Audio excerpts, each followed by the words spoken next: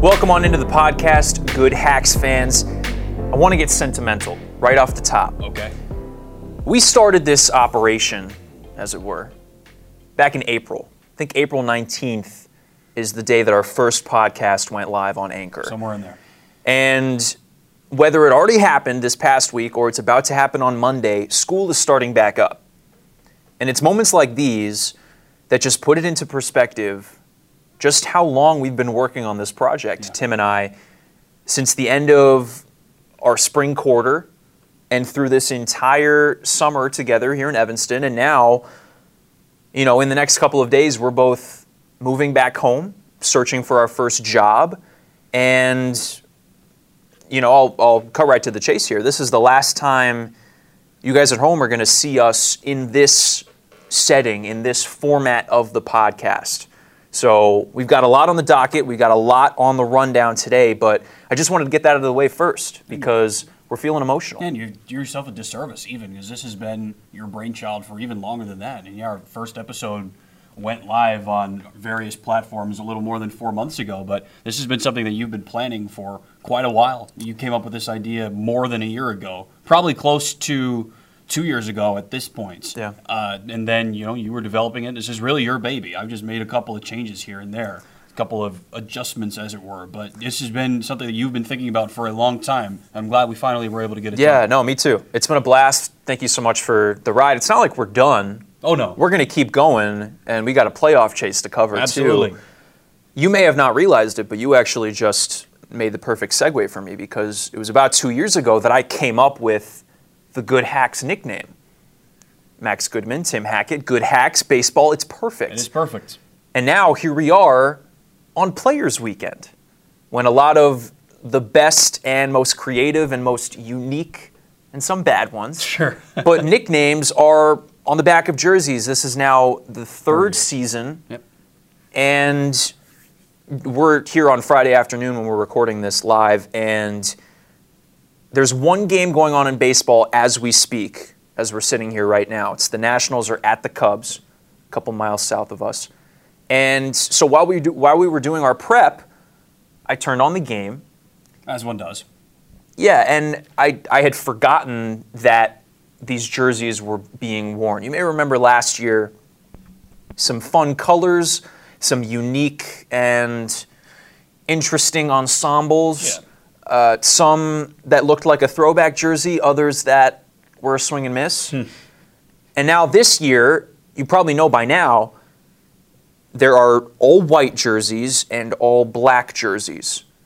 And so I'll throw this to you. What was our reaction when we turned on my laptop and had the game on and immediately saw those jerseys in real life? Well, the short version is our reaction was not positive. You can see all the the promo shots and all the listings and the Photoshop jobs or whatever of jerseys on these players, but this was our first time actually seeing them live in action, and the reaction was not positive. I personally didn't like it at all.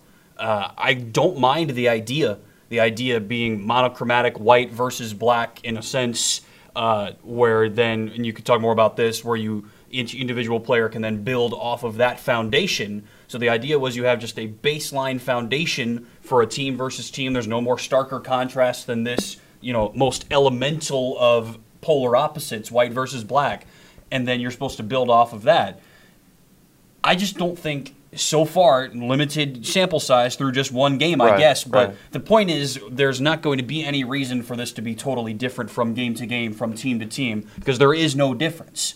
Every game will have this matchup one way or the other. One team will wear white, one team will wear black. So I think it's safe to say that barring a couple of unique instances and a couple of unique variations on the theme from certain people throughout the weekend, we pretty much know what this is going to be like. It's going to be these baseline whites versus these baseline blacks, and whether the game is being played at Wrigley Field, at Dodger Stadium, wherever else, the overall reaction is going to be the same for us, and we think for other people. The overall reaction is going to be, this was a swing and miss.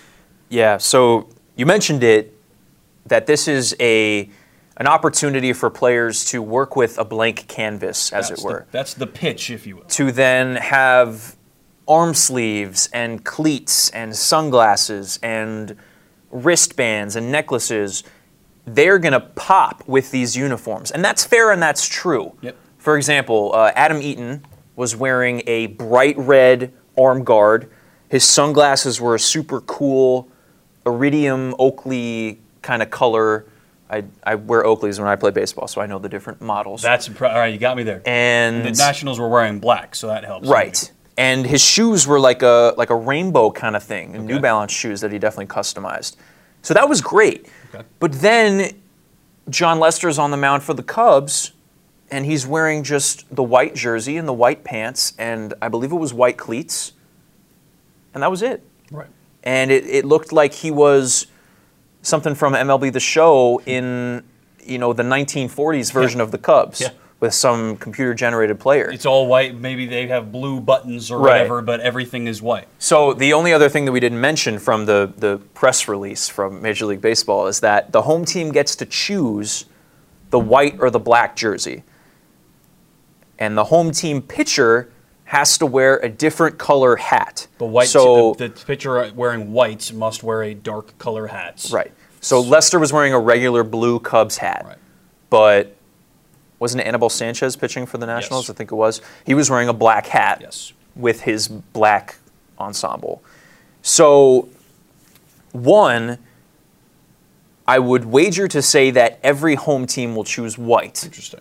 Because, well, for one, you think of white for a home team. That's generally how it works. But the reason that they made the pitchers wear a darker colored hat is because they don't want the ball to blend in. But when you're throwing a pitch, sure, if it's at the top of your release, it's closer to your head. But if it's crossing over your body or you have a weird motion and you're sliding back and forth, it's going to come across your jersey at some point. That's so I true. think it's advantage team with white jersey, and if the home team gets to choose, why on earth would they choose black? That's a really interesting point. I never really thought about it that way. I am not sure of the breakdown. I'm not sure I'm sure we do know the final results. People know, but yeah, I'm not sure what the breakdown is. But that makes sense if people see that as some sort of inherent advantage, whether it actually materializes into an advantage or not. If other teams are thinking the same way, we know that you've got the loads more experience in the jerseys with the sport than I do, so I'll defer to you. If teams are thinking that might have some advantage, then they're going to go with it for sure. You're going to give yourself a leg up any way possible. That's why in a lot of sports there are small, perhaps with little actual great effect, but rule changes that benefit home teams. They exist in pretty much all professional sports. So small they may be, but they do exist. And so that's why home teams might win 53% of the time. Some studies show different things, but there's a little bit of an advantage to playing at home for a lot of reasons. And if that could be a reason to benefit a home team, given that choice, there's no reason a team wouldn't choose that. Right. And playing at home, you have more fans and you're familiar with the area and the ballpark and all that. That factors in. Varies based on the ballpark this year. Sure, that's fair. Raise. Anyways, so if I step into the box and I'm away and I am facing the home team pitcher, they're probably going to be wearing a white jersey. Sure. If it's the Yankees, they'll have the pinstripes on there. If it's the Mets, then it has a big logo across. So I think that a home team jersey that's white is not going to absorb the ball and make it harder for the hitter to see. Sure. But now it's when you also look at white, really, that's true. The Yankees are white for sure, so that's not a great example. But even the Mets are kind of off-white. It's a different color. Yeah. Even for me, and as we'll get into, colors are not my strong suit. I am partially colorblind, so I have a unique perspective on this, and by unique I mean pretty much unfounded, but and a perspective that 8% of the entire world's population will share and nobody else. Even with that said, the colors are not the same, is your point. These white jerseys, to me at least, the colors are closer. The all white, monochrome white, baseline white, and the baseline white of a baseball are a lot closer than the Mets home jerseys, for instance. Yes, but what I was going for is these jerseys, they have a little bit of off-white, I guess. Obviously, the number and the name are not the exact same white as the jersey. Right. But when we were watching this, they cut to Nicholas Castellanos in right field, and the sun was a factor, but we could not read his name or number on the back of his jersey. We didn't know if it said Castellanos or whatever nickname he had put on the back of his jersey. Whereas the black jerseys had the print in white over the number. So it was a lot easier to read. I also think that the black jerseys, you then have more of an opportunity to stand out. I think that bright colors would then stand out more with everything else being black. We're talking black pants. Yep. If you have bright red shoes with black pants, I think they're going to stick out a lot more than white pants, because someone on the Angels will probably wear all red shoes, and when they're home, they're wearing all white pants. So that's nothing new. Okay. But if you're like the black pants is the variable here, because some teams wear black jerseys. You're talking about how the Diamondbacks, with their whole uniform fiasco and they changed things up, their jerseys were black at a point. They're all black, yeah. But the logo's a different color. Right, I know the Marlins have a new black jersey, but the logo's a different color. Right. But they're not going to wear black pants. Did the Diamondbacks wear black pants? I think so. I think they might have. But the thing is, there are just subtle differences for these jerseys. It's all the same color. Obviously, they're contrasting colors, team against team. Right. But for the same team, it's all the same. So that white top is the exact same as the white pants. Now, maybe they'll get a little dirty over the course of a game or whatever, but there is no difference. And the logos are that kind of chrome white or dark black. They're kind of faded out, honestly. So instead of it being a color, strange combinations of colors, unusual combinations of colors, which was the case last year, this really, to me, appears to be just the idea of a lack of color, because you've got the blank canvas. The blank canvas. Right. You've got this typical presence of all colors with white in terms of how look at it artistically, or in terms of how light processes, versus the absence of all color in black. And so then you build on that. So, like you say, for the Nationals game that we watched, Trey Turner had a green shoe? Green shoes and green batting gloves. That looked cool with the Right. all black, but I don't know that we would see something that specific. That specific example, I don't think would work with the all whites. The other thing is, you can't read the jerseys, you can't read the names, because the text is light color. It's like some sort of light gray on the white jersey, so you can't read it really, even just looking at it on an image. Even on a computer, it's hard to read. It is hard to read. Yeah. So I just don't love it. It makes my life incredibly difficult. Somebody with my disability, if you want to use that word, somebody as a broadcaster, it's incredibly difficult. I can tell you that even people that aren't colorblind, when I used to cover high school sports, even a little bit in college, if the jersey is difficult to read, it makes a broadcaster, even a writer, or somebody videoing on the sidelines, it makes your job a whole lot more difficult. Even if you are intimately familiar with a team, like we, got to be relatively with, for example, Northwestern football over the last couple of years, even if you have an idea of what a player looks like, your job is a lot easier if you can just read a number and figure out where to go from there. And then if somebody has a similar number, you're in trouble. And if you can't read those numbers, if it's a dark jersey with a dark lettering, as is often the case in high school, then your job is miserable. So I'm now sort of pleading here, just for broadcaster sakes and other people like that, help them out. We saw this with the NFL Color Rush as well. Oh my Jerseys gosh, are very difficult to read, and for the NFL especially, you're very far away. I remember if you're going to be a broadcaster, you're far away from the field. So help these people out. This just doesn't help them. I love everything else about it. I like the idea that we're changing the jerseys.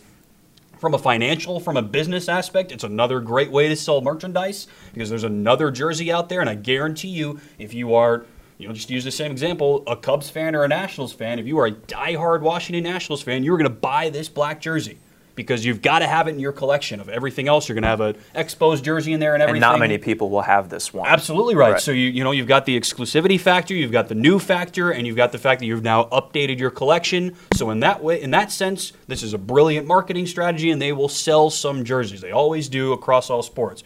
But from those other aspects, I don't really think that that's a success. To revisit the point about it being hard for someone in the press box, there was a picture on Twitter that I saw of the Nationals shifting to the right side. And the Nationals were the team in black, so the Cubs were hitting.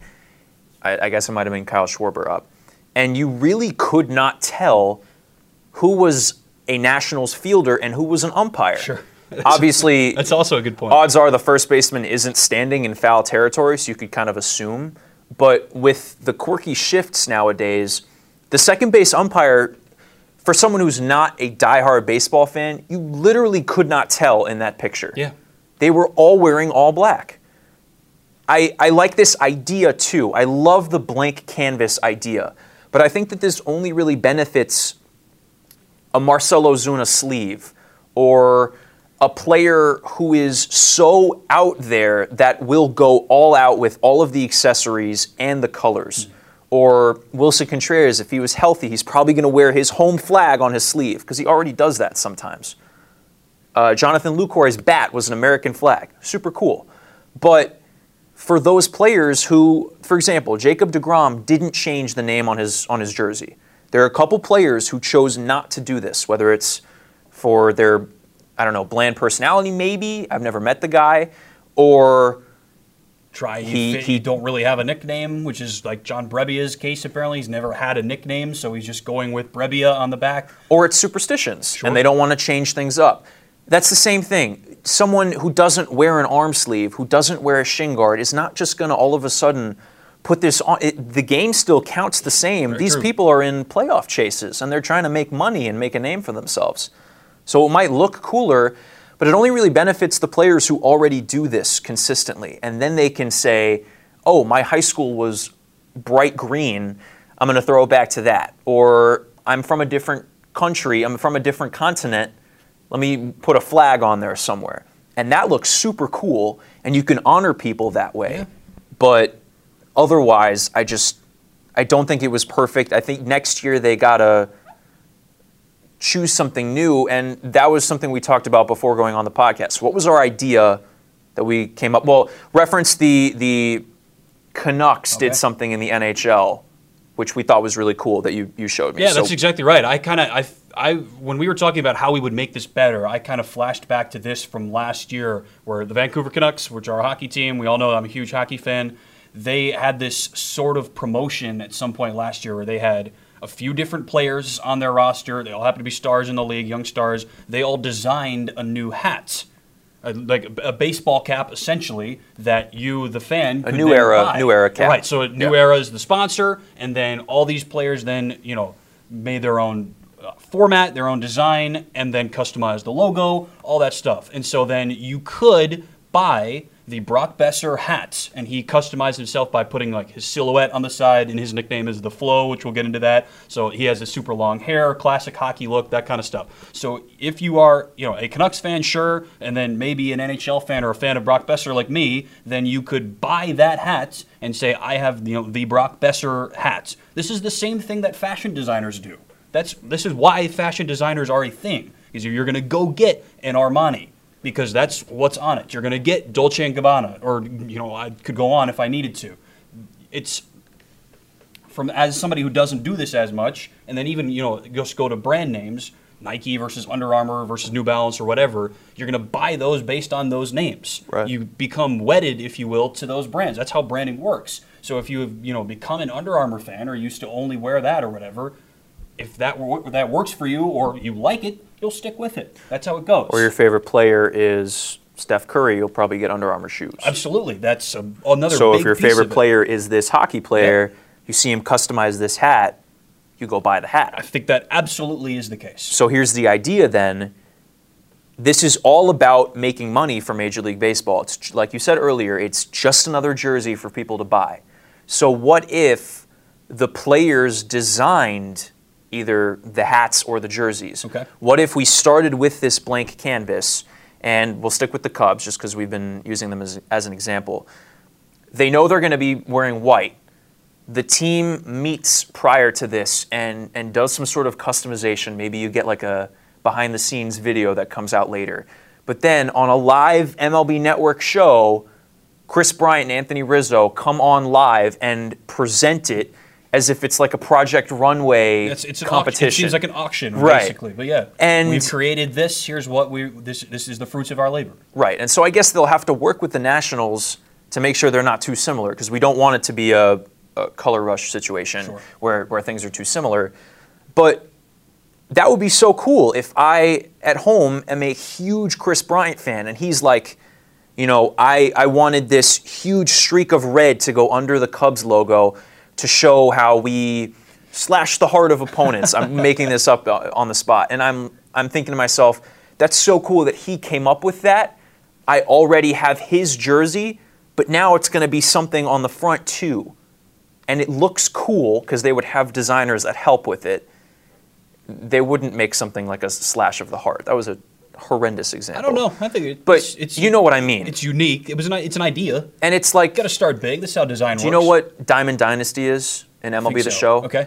You can design your uniforms. Sure. All right. Yeah. So my player mode, you can choose all the accessories, but you can design the uniforms and the logo in this other mode. Okay. So you start with the blank canvas, and not only can you add the accessories and have random colors and stuff, but the jersey itself is even cooler than what it is right now, and even cooler than what it was last year, because for most teams, it was already the team's colors in two different places. Mm-hmm. It wasn't that out there. For some of them it was, but a lot of them it was just gray down the middle and then the team's dominant color on the sleeve. Now it's absolutely nothing. It's either white or black.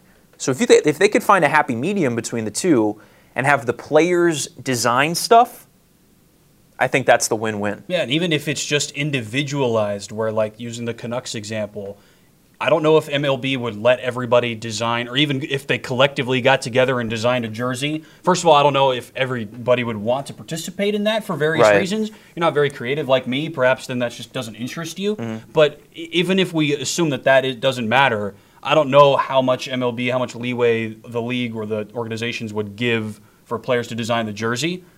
I just don't know. Yeah. But I think a hat isn't out of the question for this weekend. So we mentioned that Jon Lester, since they're wearing a white jersey, has to wear a darker hat. So he basically just wore the straight-up dark blue Cubs hat with the Bear Cub logo on the front. Okay?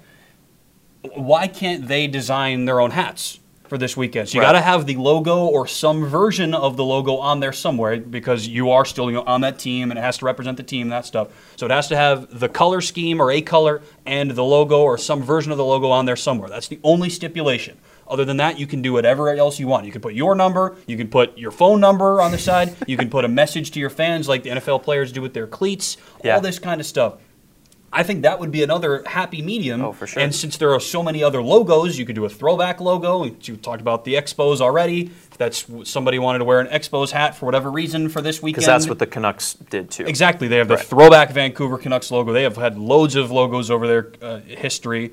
So loads to choose from. So for a team like that, even more options. I think that could be a happy medium. And then you could just literally have your signature on the hats, like an artist does, put it in the bottom right corner of your painting. This is your handiwork. So now you've got the Chris Bryant approved hats. And obviously, players will market their own new era hats or whatever it is anyway, even if they don't fully design it. Yeah. This would, in theory, be a Chris Bryant designed hats with all of his modifications, maybe even a game worn hats and its replicas. I think that's another way to balance this out. So if MLB decides that they want or need to create and mandate the jerseys so there aren't any mix-ups or any crossover like you hinted at, okay, I'm okay with that as long as it's better than what we have this year. I think players can design their own hats. That would be cool. You can then customize your own accessories however you will and then add that into the nickname thing. I think you've got a personalized weekend that allows for some flair, that allows for some creativity as much as you want. And if you want to just go out and pitch, want to just go out and hit for a couple of days like you always do, fine by me as well. Yeah, it's the perfect combination between marketing for the players and the league and making money and having the players be able to just have fun and showcase personality and just be out there for those 3 days. It's an outlet for them. Yeah.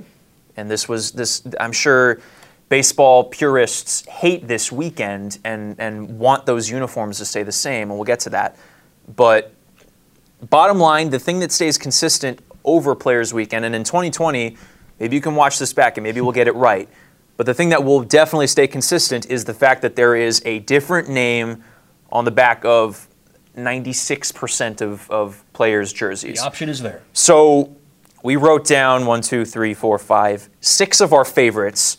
There's so many to choose There are from. loads, yeah. So of these 6, Tim, which are a couple of your favorites, and then I'll reveal the rest of them. I think that just there are so many different kinds of these nicknames that you and I have been looking at for the last few hours or so. So you've got baseline pro athlete plays off of last name nicknames. And again, we can dip back into hockey for just a brief second here. This happens to every single hockey player and for loads of baseball players as well. So I was reading about Brandon Woodruff, for example. His nickname is Woody, and he's had that for his entire life because that's his last name. Right. I remember if you'll indulge me for a second, the Boston Bruins traded for a defenseman named Colin Miller. They already had a defenseman named Kevin Miller. They were both Millsy for their entire career, and now they were both on the same team. So you have to pick. Only one can survive. There can only be one Millsy. Yeah. So they had to fight it out, and the other one changed it up just slightly.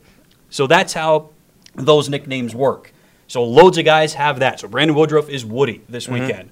I don't have a problem with that necessarily. Sure. It's not creative from his high school or whatever, whoever first gave him that nickname, his first minor league team. It's not creative in that sense, but it's new, it's unique, and it is true to him. And that is what the spirit of a nickname is for me. It means something to everybody. So we talked about it a little bit last week.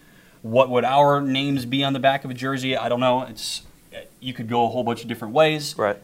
We can talk about that more later. But specifically, I love those kinds. I think that I love this weekend because every name means something. Like I even hinted at, we don't know why Jake DeGrom is keeping his normal last name on there. John Brebbia apparently said he's never really had a nickname that fits with this. Whether that's true or not, I don't really know. But so Brebsy doesn't work for him. Brebby doesn't work, I guess.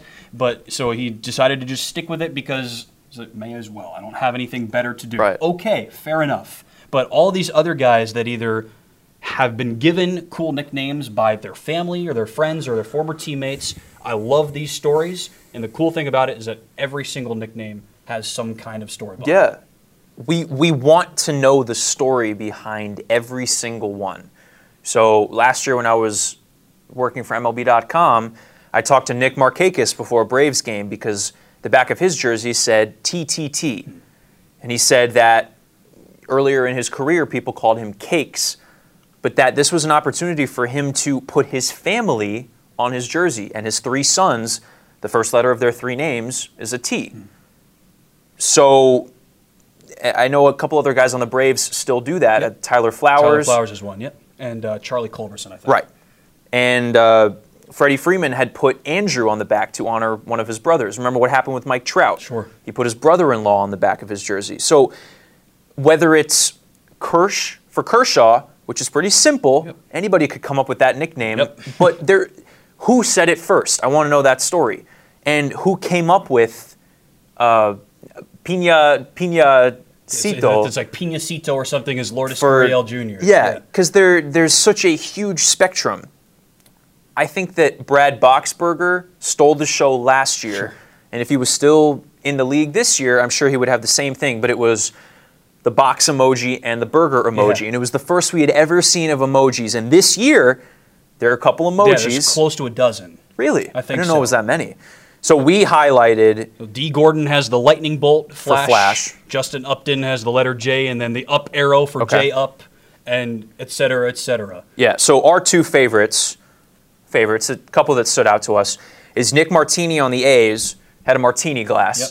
So simple, so effective. This just flips the other thing on his head because he could have just kept the word Martini, which is a funky last name. Yeah. It's an unusual last name. I think that's fair to say, regardless. And if he just kept the last name, then we would have said, well, that's kind of boring. He could have tried harder. All he did is just put the emoji on there. And I'm sure people have used that for him for the last 4 years anyway, but it's just funny. And then Ty Buttrey on the Angels has the peach emoji and the tree emoji. I'll let you guys figure that one out on your own. But then Hunter Pence didn't use emojis. He had different forms of punctuation to make the shrug emoji. Yeah, that's which a is classic. Just no one's ever called him that. I guess unless his nickname was the shrug. Well, the shrug. I don't think so. I don't think that's it. It's so unique. That's so him as well. And then Francisco Lindor, everyone knows that he's Mr. Smile, but he didn't just keep it as Mr. Smile. He put smiley faces on either side.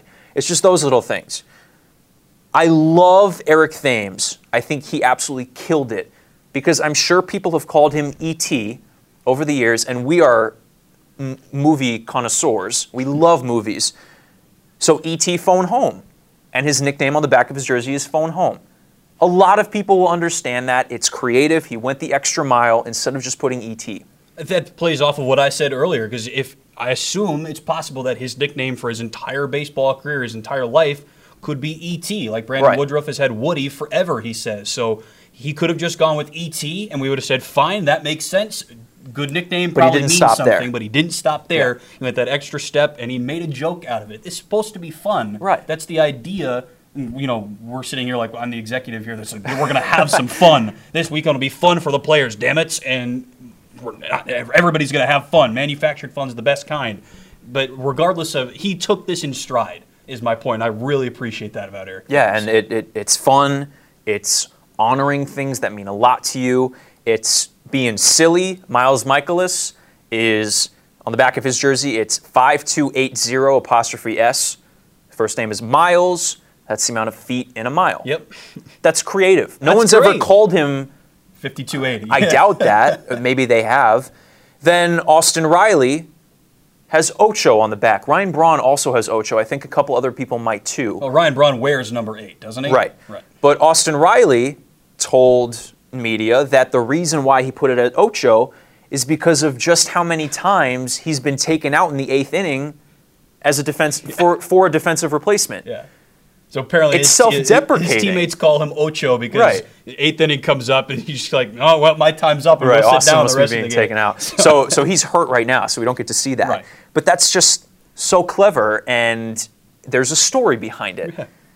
Last one, Colin McHugh, one of my favorites, 12-6. Curveball, obviously, but it's also the name of his podcast. So shameless plug right there. You got to respect the hustle for Colin McHugh. And if I was in the bigs, mine would definitely be Good Hacks.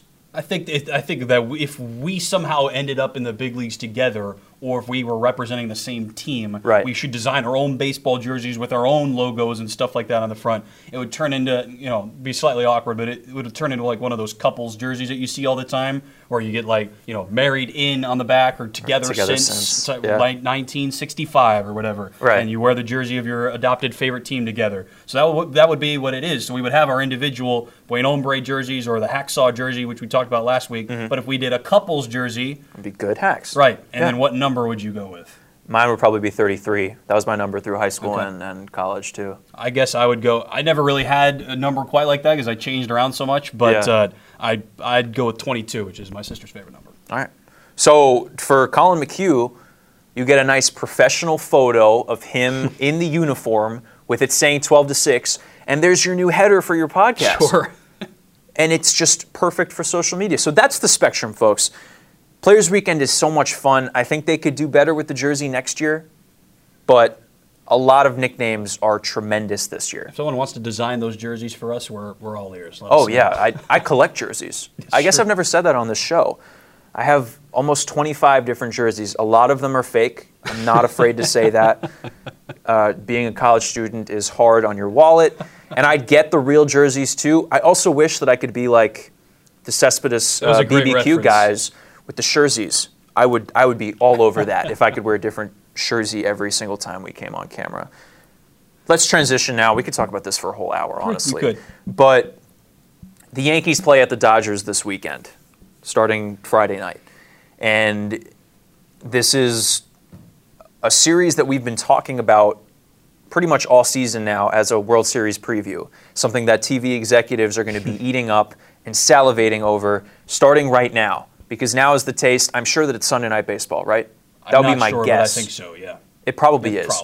So to transition from Players Weekend to how big of a series this is, do you think that, the old-time Yankees and Dodgers players are like rolling in their graves right now, that they're going to see these jerseys and these nicknames in this historic rivalry? I think you could call it a historic. I mean, they're storied franchises. I think I made a claim like this before, but I think that in terms of Major League Baseball and even American sports, they're the two of the most recognizable franchises in this sport. I would also throw the Red Sox and the Cubs in that mix. I'd try to think of a fifth one to round out of top 5, but those are 2 in the top 5 unquestionably of the most storied, most marketable, best recognized, best followed fan bases in this sport. And they represent the 2 coasts of the country. Perfect. Is it a disservice to this rivalry? They haven't played since 2013, and they don't play every year. Right. Interleague, we're starting to see it more, and we were chatting off the cuff earlier about trying to do some quick maths and try to figure out if they could interject interleague even more into the season schedule. Because I had the lineups up for when the last time the Yankees played at Chavez Ravine, and the names on there, it was so cool to look back and just transport yourself back to 2013. If only they could play every year, it would be so much more fun. But okay, I digress. What do you think about the fact that these jerseys and nicknames are being used? Do you care? I don't really care because, to use your words earlier, the games matter the same, and they're all going to be played. And unless the jersey catches fire when it shouldn't be because it's a limited edition and that injures somebody, these are not going to catch fire. Probably not, unless the sun shines on it and reflects off the black jerseys or whatever. I don't know. It's going to be super hot. Who knows? Hey, the black team is going to be hotter than the white team. I really think the sun reflects off the white. I really think it might be the case. Yeah. It's really not out of the realm of possibility. But to actually answer your question, I don't really care that much. Okay. But I do think it will make for an interesting way, a very easy flashback if this is indeed the World Series, where you say, look, MLB would like that as well, because they look, here's a promotion that we had, here's something cool that we did, and it'll look a little bit different than any other series highlight, I guess. But no, I mean, I don't think it matters too much per se, but I certainly think that, the old school folks might be rolling in their graves, proverbial or otherwise, about this. Yeah, sure. You could also argue that new fans and kids younger than us love this. Maybe. Who knows? This is also a series to watch because it could be the World Series. That's what I predicted at our midway playoff bracketology kind of thing. Yeah. So what do we need to look for in this series? Is it hitting? Is it bullpens? Is it pitching matchups? For example, Friday night, James Paxton is pitching against Hyunjin Ryu. 2 big-name lefties, and that could potentially be a Game 2 matchup in the World Series. And then the third game of the series, so Sunday night, it's Domingo Germán against Clayton Kershaw. That's right. That is Sunday Night Baseball, incidentally. And that could be Game 1 if Domingo Germán gets the ball in Game 1. I doubt we would see that, and Kershaw will probably get it in Game 1 for the Dodgers. But those are big matchups. Those are they'd all be pitching in that series, one way or another. Right. And so Game 2 is a little different. Right.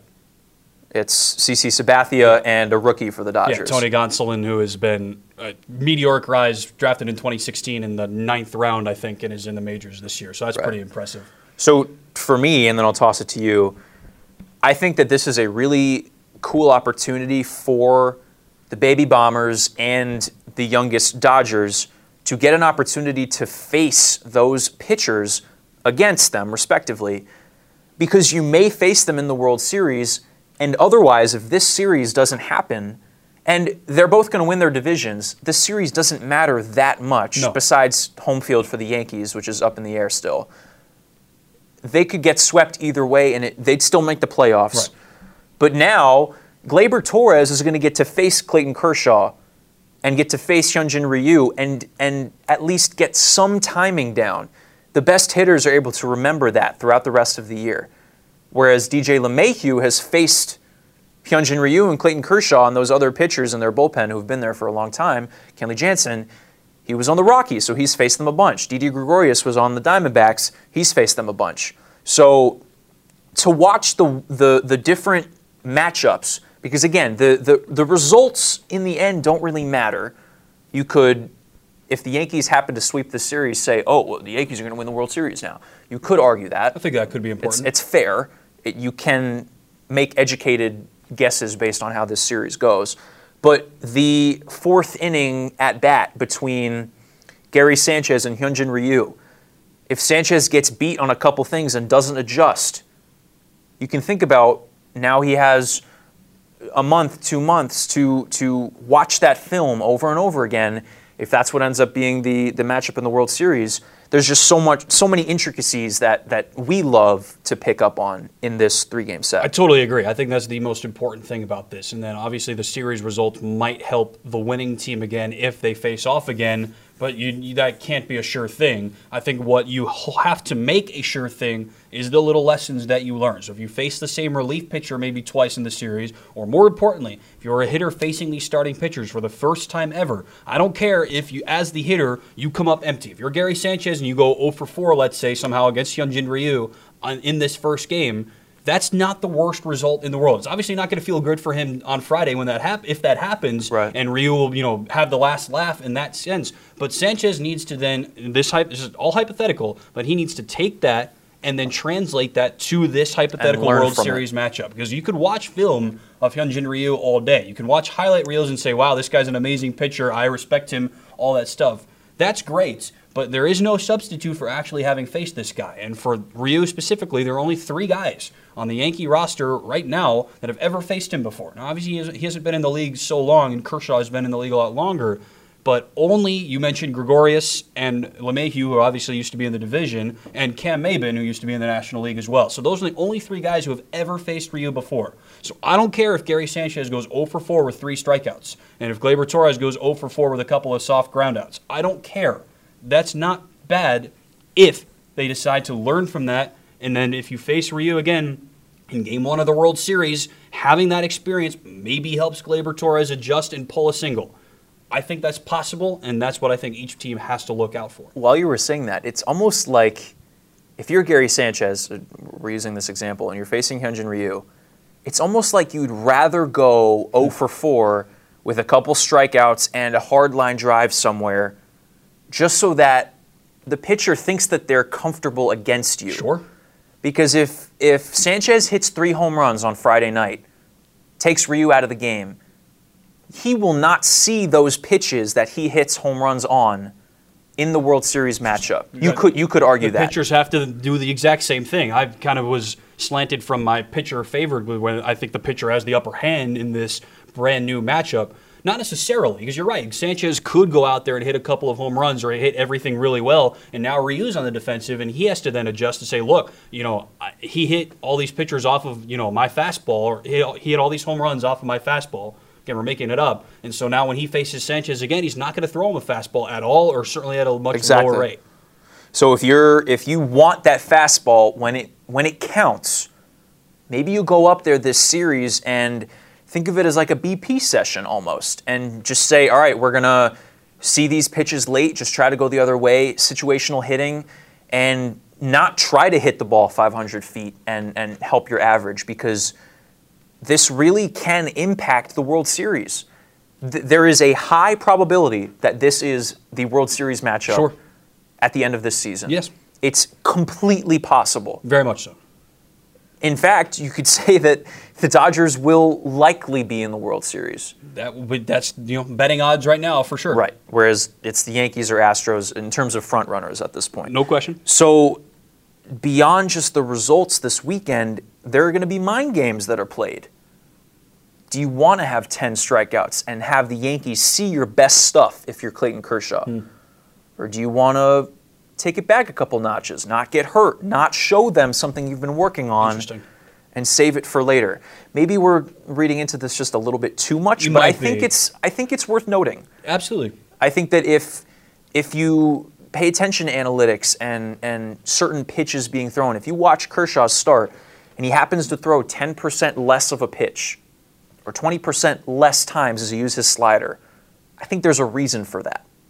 There are reasons for everything. People have access to all this kind of data that now we, the common fan, and amateur media are just now starting to access. And I can't even begin to even just hope and think about some of the stuff that actually exists, because I think it's fascinating. It's all way above my pay grade, but I think it's really interesting. So yeah, usually if there's a reason for something like that, if where there's smoke, there's fire, right? So if something like that happens, there's usually a reason, and I think that's interesting. The other thing I will say is that you have to treat this on both sides, and this is not groundbreaking at all, but both sides will treat this, whether they see each other in the World Series this year or next year or whatever it is, you have to treat this like this won't be the only time that you see Hyunjin Ryu. So Right. even if it is advantage pitcher in this first ever matchup, somebody like Gary Sanchez should say, look, we're going to see this guy again. Even if we don't play at Dodger Stadium for another 6 years like how it's worked with Interleague, that's how I think hitters should go about every new pitcher. So for the Yankees, if we stick with them, if they face,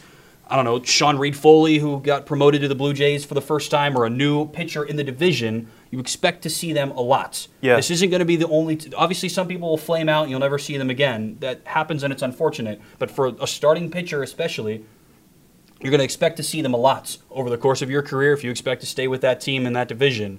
And even if you move around teams in the division, whatever, you expect to see that pitcher again. So if you're going to face a debuting Brendan McKay, for instance, like the Yankees saw him in his second ever start, he was okay, and the Yankees are an amazing offensive team and got to him once or twice, you expect that, we're going to see Brendan McKay again. I'm going to be on the Yankees for 10 years. I'm going to face him again. So even if he beats me in his first ever start against us, let me learn from this so I know how to beat him 2 years down the line. Well, talking about this makes me want to watch this series. Yeah.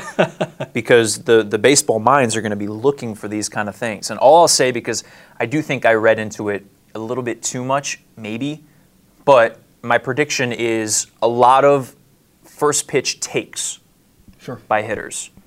Because you want to learn from these at-bats. It would be silly to swing at the first pitch and ground out, get back to the dugout and be like, well, damn, now I have one less opportunity to learn about this pitcher to help me down the road.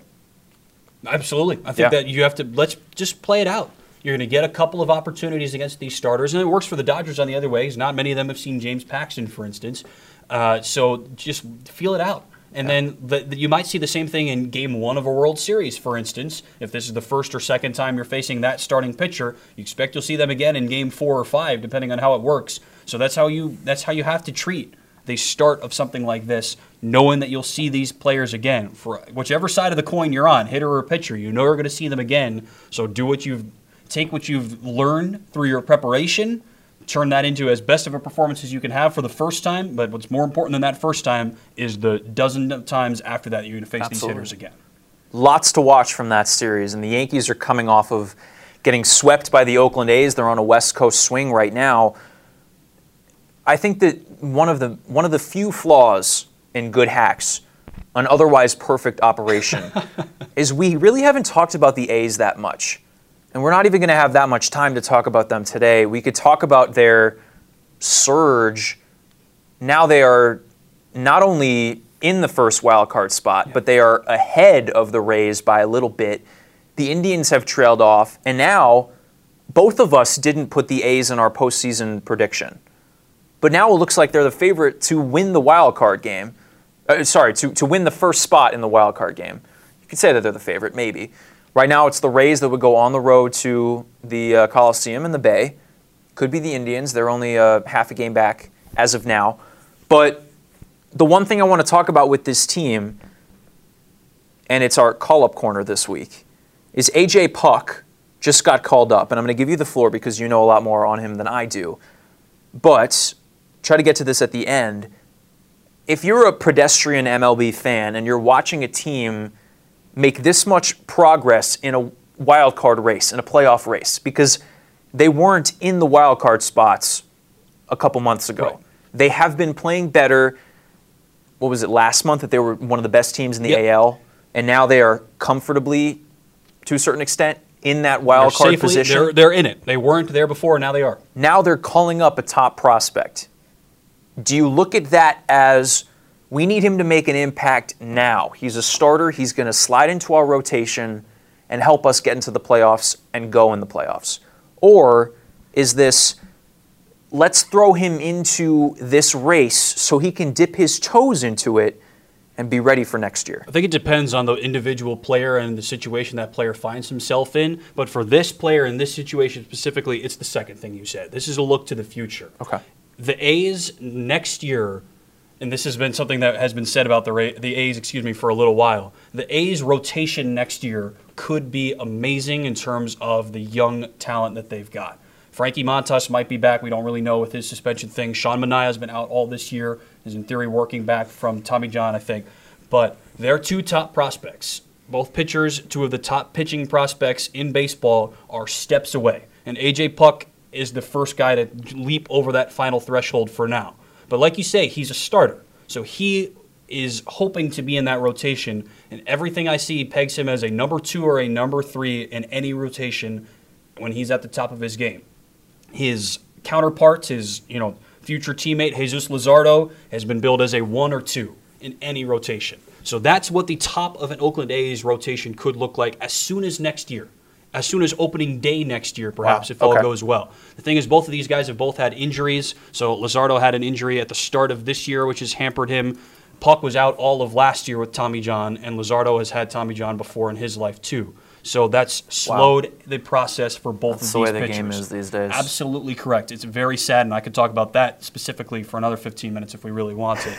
But Puck has been called up now as a look to the future. So as it stands right now, he is not going to slot in and be that rotation, in the rotation, and fill a hole left by Frankie Montas, because Tanner Roark has done that. That's why they traded for him. That's why you said they should trade for Stroman, and they traded for Roark instead, and he's been great. They traded for Homer Bailey, and he's been really good, which is stunning to me, and everybody else that follows baseball. But those two guys have been really good in their rotation. So you bring up Puck as another lefty to help out the end of the bullpen, the middle of the bullpen, really, because they have Jake Diekman, who they also traded for, and Ryan Buchter and Wei Chung Wang, and that's really it. So the hope is next year he's able to move into the rotation pretty much full time. But this year, he's still really recovering from Tommy John. He's only thrown 25 innings across all 3 levels of the minor leagues. So he started in A+. That's bonkers. Yep. Started in A+ this year, was good. I don't know every detail. Moved to AA, was great. Moved to AAA, was okay. Hasn't been fantastic in AAA in the PCL where offense numbers are off the charts. He's only thrown 25 innings. And now they said, look, we've seen enough. We think you're healthy. We believe we're confident enough in you. We're going to bring you up now to see what you can do. Next year, maybe you start on opening day as our number 4 pitcher in the rotation. Maybe Luzardo, who's coming back from his own injury at the start of this year, like I said, comes in, he starts as the number 3. Because I looked it up. I'm not the general manager. I'm not in the front office, so I don't know where contract negotiations stand with everybody. But almost everybody that has appeared in the game as a starting pitcher for the A's this year, their contract ends in 2019. Mike Fiers has 1 more year. But Frankie Montas is a separate case, so maybe you can leave him out. Mike Fiers has 1 more year. Anderson, Bassett, Bailey, and Roark, their 2 deadline acquisitions, their contracts as it stands end in 2019. So some of them have options and you can trigger clauses and all that stuff. But their baseline contracts end after this season. So I wanted to look this up because I wanted to see what could this rotation look like next year. I think it's likely that they bring back some of those guys. Or try to, at least. Right, absolutely. They might qualify and extend an offer to everybody. There's attrition, but not that much. You're going to lose 5 starters. So some of them are going to be gone. Maybe Bassett is gone. I don't know. Let's make it up. So you have a spot open for Luzardo and Puck to start off as your 3 and 4, and then you're hoping that 2 years, that's your 1-2. And look, having not even seen these guys in the major leagues yet, if they profile anything like they have been, and that's, of course, the risk with prospects, but if those 2 guys turn out into anything close to what they can, that's the top of a rotation, and that could be the start of something amazing for Oakland going forward. Well, it's a tough position for them because of the Astros in that division. Like, you really are just striving for second, unless all the planets align and you're able to surpass them at some point in the next few years. But if you're the general manager or a scout or anything in that front office and organization as a whole, you have to know that the Death Star in Houston, that's the Yankees, but in that division, it's the Astros. They're not just going to roll over for you. So I trust you. If these 2 guys have the potential, that is a Bryce Harper-esque rise through the minors. You said it yourself, meteoric. That's crazy. Yeah, he was a I don't know, late 20s, 30th round draft pick out of high school by the Tigers. Didn't sign. Went to Florida. Became a first-round pick, 6th overall, after a few years of pitching at Florida. So that's what pitching at a program like that can do, and they've had a couple of successful guys come out over the last couple of years. Brady Singer might be the next. Anyway, so that's what you can do. But even as a top draft pick like that in 2016, after missing a full year with Tommy John, and obviously, a sprained ankle is nothing to sneeze at, but Tommy John, I think, is more serious than that. For instance, He was out for a whole year with that serious injury and surgery, and now he's still already up in the majors, albeit in a limited role, albeit with limited action, with limited exposure for now. But even if, in his debut, he faced 3 batters and got 1 of them outs. That's what happened. Okay, not great. Still has a 0 ERA. He's not scored, but it's not perfect for him yet. I think he can be. He's got fastball, slider, top grade. So he's got the heat aspect of it from the left side, and then Luzardo is a little bit more crafty. He's got, I think, a curveball that rates, top notch, things like that, upper tier rated pitch. So that's how they're different. They both pitch from the same side, but have a little bit of a different approach. So even though you're not going to have the typical one left, one right type of deal, I don't think, you still have slightly different types of pitchers that can be the top of your rotation real soon. So that's our call-up corner this week, but sounds like it might be our call-up corner again soon. It might be. Definitely 2 guys to keep an eye on. And honestly, I got to just say, Oakland is such a conundrum to me because we haven't talked about them. It's not like we haven't watched anything that they've done this year. You tune into a game every once in a while on the West Coast when you're up late. And you look at their roster this year, Chris Davis with a K is hitting .218. He's not hitting .247, first of all. He needs to get that 30 points higher. I mean, if anybody could do it, maybe it's him, but still, it's disappointing. They're really just relying on guys like Ramon Laureano and Robbie Grossman. It's Chapman. It's Chapman and Olsen. It's Chapman and Semien, and then Olsen, and then everybody else. It's really. But it's interesting to me that I can't really point my finger on why they're playing so well. Maybe it's a Moneyball thing going on behind the scenes. Also, exposing Tim. He's never seen Moneyball. It's ridiculous. It's on my list. I wanted to see it when it came out, and I still haven't done it. It's been 9 years. Sorry to do that to you. Yeah, I'm annoyed. All right, I'll transition quickly to our Buen Hombre of the Week, who should be the Buen Hombre of the Week every week. It's Mike Trout, the face of the game. And he did something pretty special this week. He passed Derek Jeter in career WAR. Derek Jeter played 2 decades, the captain. He's future Hall of Famer. Yes. A couple months ago, this time next year, he will be inducted. Yes. And Mike Trout is only in his 9th year, so he's played 8.64 seasons. Right.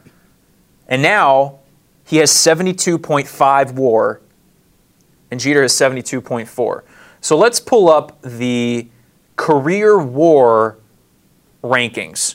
So who is the best of all time in wins above replacement? Because we're not very analytically driven, but this is a game that is veering towards that, especially in the future. So they've gone back and calculated these things, obviously. Right. Shout out to whoever's done that. Babe Ruth played 22 years. He has a 182.4 WAR. That's amazing. That's the best of all time, and that's almost 20 higher than Walter Johnson, who's in second. Jeez. So they update this on Baseball Reference. I highly recommend you check this out because the names on here are amazing and so noteworthy. So Trout has only played 9 years. He's got 72.5. Now he's right behind Larry Walker. He's 87th on this list. The only other active player to be higher than him is his teammate, Albert Pujols, who's 31st with a 100.1 WAR. So this is the big question. Where do you think Mike Trout will end up? It's hard to predict this. Yes. Because you can't just think of pace and averaging it and simple fractions of thinking where he's going to be. This stat doesn't work quite that smoothly. And his career will change. He might get hurt. He might drop off. He might play even better. He might win MVP this year. Yeah. Might hit 60 home runs. That's also true. He might pass Troy Gloss for the franchise record in home runs if he gets to 50. But here's hoping. I don't think he can pass Babe Ruth. Because that would mean that over his next 13 years to get to 22, because that's where Babe Ruth was. Fair enough. He would need 110 WAR. I don't know if that's possible. Because in his prime right now, in 9 years, He probably won't get to that because at the end of this year, he'll probably be at 75, maybe. That means that in his 18th year, by the pace rule, which we just said we shouldn't follow, but we're going to follow it, he'd have 150, 140 something. Yep. 150 would put him at 7th, passing Hank Aaron and a point behind Ty Cobb. That's if he stays on pace. If he plays even better, Tim, are we talking about a top 3 of all-time WAR player? I think that's entirely possible. I think that he's going to be top 10.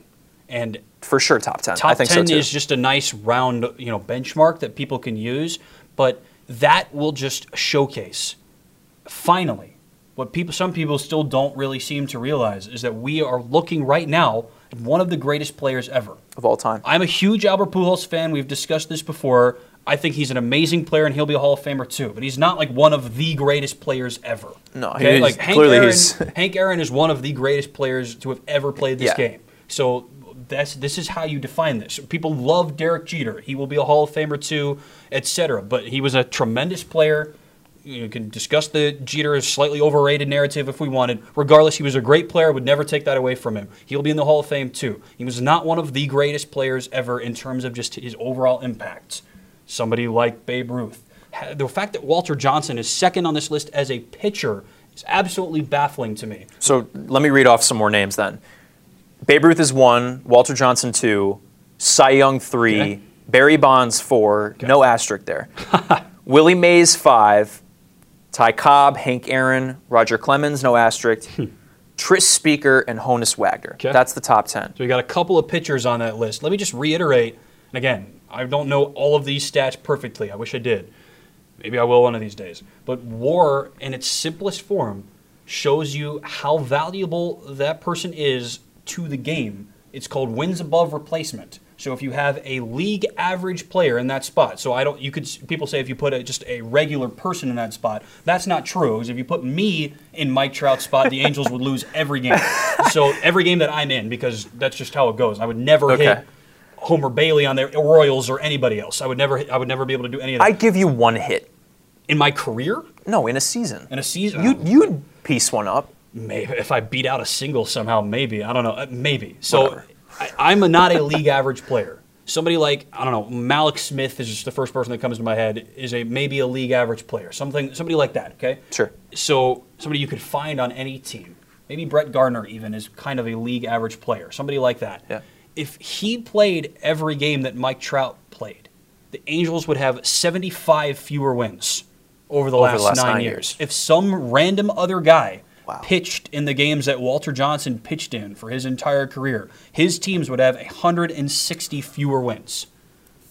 That is my understanding of how this stat reads. Right. So, if all goes well, Mike Trout could have a WAR of about 150, which means he is worth 150 wins to the Angels or whatever team he ends up to the game.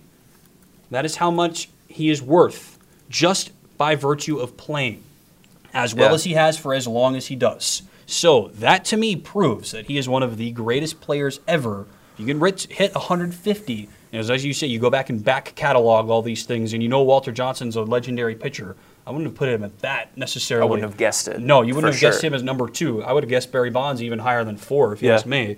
Anyway, I think that top 10 is a very much it's a very reachable goal for Trout. And once that happens, as I think it will, once that happens, people I think will finally recognize, look, not only is this a great player that I might, watch occasionally, this is one of the best players ever among the likes of Hank Aaron and Babe Ruth and Walter Johnson apparently and people like that. Again, we don't respect Mike Trout enough. We don't know what we have. I really think that, every day the Jordan LeBron conversation, and you'll refer to him on ESPN as the GOAT, LeBron. Yep. And he is respected as that. He gets almost every national televised opportunity. He's on a team in the same city, and he gets the spotlight to the nth degree. Trout is right there with him, and we've talked about the fact that the team around him isn't that good, and that's a penalty for him. Yep. penalizes His greatness, his his legacy. fame. Yep. But it's the same thing as LeBron. LeBron's going to end up, if there was a war in basketball, which maybe there is, they're on the same playing field That's at this correct. point. That's very true. I don't know if I'm comparing LeBron to Mike Trout, but Why not? Why not? It's very possible that Mike Trout will end up as a top 5 player to ever play this game in this specific stat. Yes. And he's going to end up on the list for home runs. He's going to end up on the list for hits. It's only a matter of time until he gets to 3,000. If he stays healthy, he has the longevity to play 20 years. I would assume so. No reason why he couldn't. Contract-wise, he's getting paid. Yep, true. So he's going to be continuing to perform to the best of his ability. I'm just flabbergasted. Great word, Yeah. SAT word. Point for you. That people aren't talking about this more. And it's on us, it's on every media outlet and medium that he isn't talked about more. I know there are other stories to talk about. You can't have him on every single show. And I think that at MLB on Twitter and Instagram and all of that, they're doing a tremendous job now of marketing him as the face of the game, or one of the faces of the game. But there needs to be there's more to be done. And kids growing up right now, for us it was Jeter. And he's not the GOAT. He gets a lot of championship rings, and I was a Yankee fan growing up. I loved him. I still do. Yep. But this is a whole nother tier, and we are witnessing it before our eyes right now. That's the last thing, is that we're going to be, you and me and everybody will realize when the time comes, if it's 15 years or whatever it is, 15 or 12 years, whatever it is, when he finally has to be done playing, then we'll realize just what we really missed. We talked about this with Albert Pujols when he was setting a couple of records earlier this year. When he finally retires after next year or whatever it may be for him, we'll have to look back and be sad that we're not going to see somebody this great anymore. So once LeBron James, who's nearing the end of his career, once he finally leaves, it's going to be sad, and we'll have to realize, look, even if you think he's the greatest or not, or top 3 or whatever, you're not going to get to see him play anymore. That's right. why Kobe Bryant had such the big fanfare when he finally finished. He's maybe a top 5 player as well. Happy birthday, Kobe, by the way. Sorry. It worked out perfectly. But he's not playing anymore, and you realize it's the end of something great. Yeah. So that will happen when LeBron finishes in the NBA in 5 years or whatever it might be. Whether he's the greatest of all time or continues to ascend to that. Once, Tom Brady's same discussion when he ends in a couple of years out of the NFL, or sooner, or maybe longer. like when Wayne Gretzky finally left in the NHL, Yeah. you realize it's the end of this greatness, and then you could continue to pile leaderboards and rank all these players ad nauseum after that. But we have to enjoy Mike Trout while we still can. Enjoy him before it's too late. So we're 22. Yep. In 10 years, Trout will be in his 19th year, assuming all goes well. And that is when it's finally going to unfold before our eyes, and we can finally put into perspective as he climbs this leaderboard over the next decade. And this is the time, if you're 5 years old and just picking up a T-ball bat, or if you're in your 70s like our dads or even younger, and you watched some of these guys on this list when you were growing up. Like, this is baseball history. Yeah. This is a once-in-a-generation type of not only player, but conversation. Who's going to be next like this? You don't even know if Vladimir Guerrero or whoever the best young players, Pete Alonso, have any sort of potential like this. We haven't seen a player like this in a long time. A-Rod is 16th on this list. And again, the whole steroids thing. Right. But muddies the waters for sure. You haven't seen anything like that with Trout. Knock on wood, because that would be devastating. So before we go, we've talked about a lot, and we mentioned this at the beginning, but I want to circle back. We could just have a conversation about this. This is our last episode, maybe our last episode of Season 2. We'll figure out the name, titles. the nomenclature, yeah. But I'm going back to New York. Tim's going back to Raleigh. And close to Durham. And we're going to do our own thing respectively. We'll churn out some podcasts, but they're not going to be on camera like this. It's going to be mostly audio. We'll try to spice some video in there and use technology, because technology is wild these days. And hopefully Tim takes a trip up to me. I'll try to take a trip down to him. We'll do some stuff together. But let us know what kind of content you want from us, because we're in a bit of a transitional period now as we're looking for work, but we have some free time to try new things. And the playoffs are coming up. So this is an opportunity for us to do something new and fun. Yeah, we'll see. I mean, that's fittingly enough. I'll say that again. We'll see what comes next. We'll see. I think it's possible that there is some sort of video component to this in the future, but we know that you can, still record audio from a distance. Professionals do that all the time to talk to reporters and have radio shows and all that stuff. So the technology does exist. So we're not done in this. The show is not over. It will look a little bit different, but this whole season 2, as I've called it, has been a slight departure from what the beginning of this season 1 looked like as well. So we're just going to have a little bit of a different, it's going to morph a little bit more. So I don't know exactly what it'll morph into or what our final form will be. This isn't even our final form. So you'll see something different from us. You'll hear from us, absolutely, physically. But, stay tuned. We'll be back with you soon. Yeah, we've grown a lot to this point. We're excited about what's next, but it's not goodbye. It's see you soon. Thank you so much for tuning in. We'll see you next time.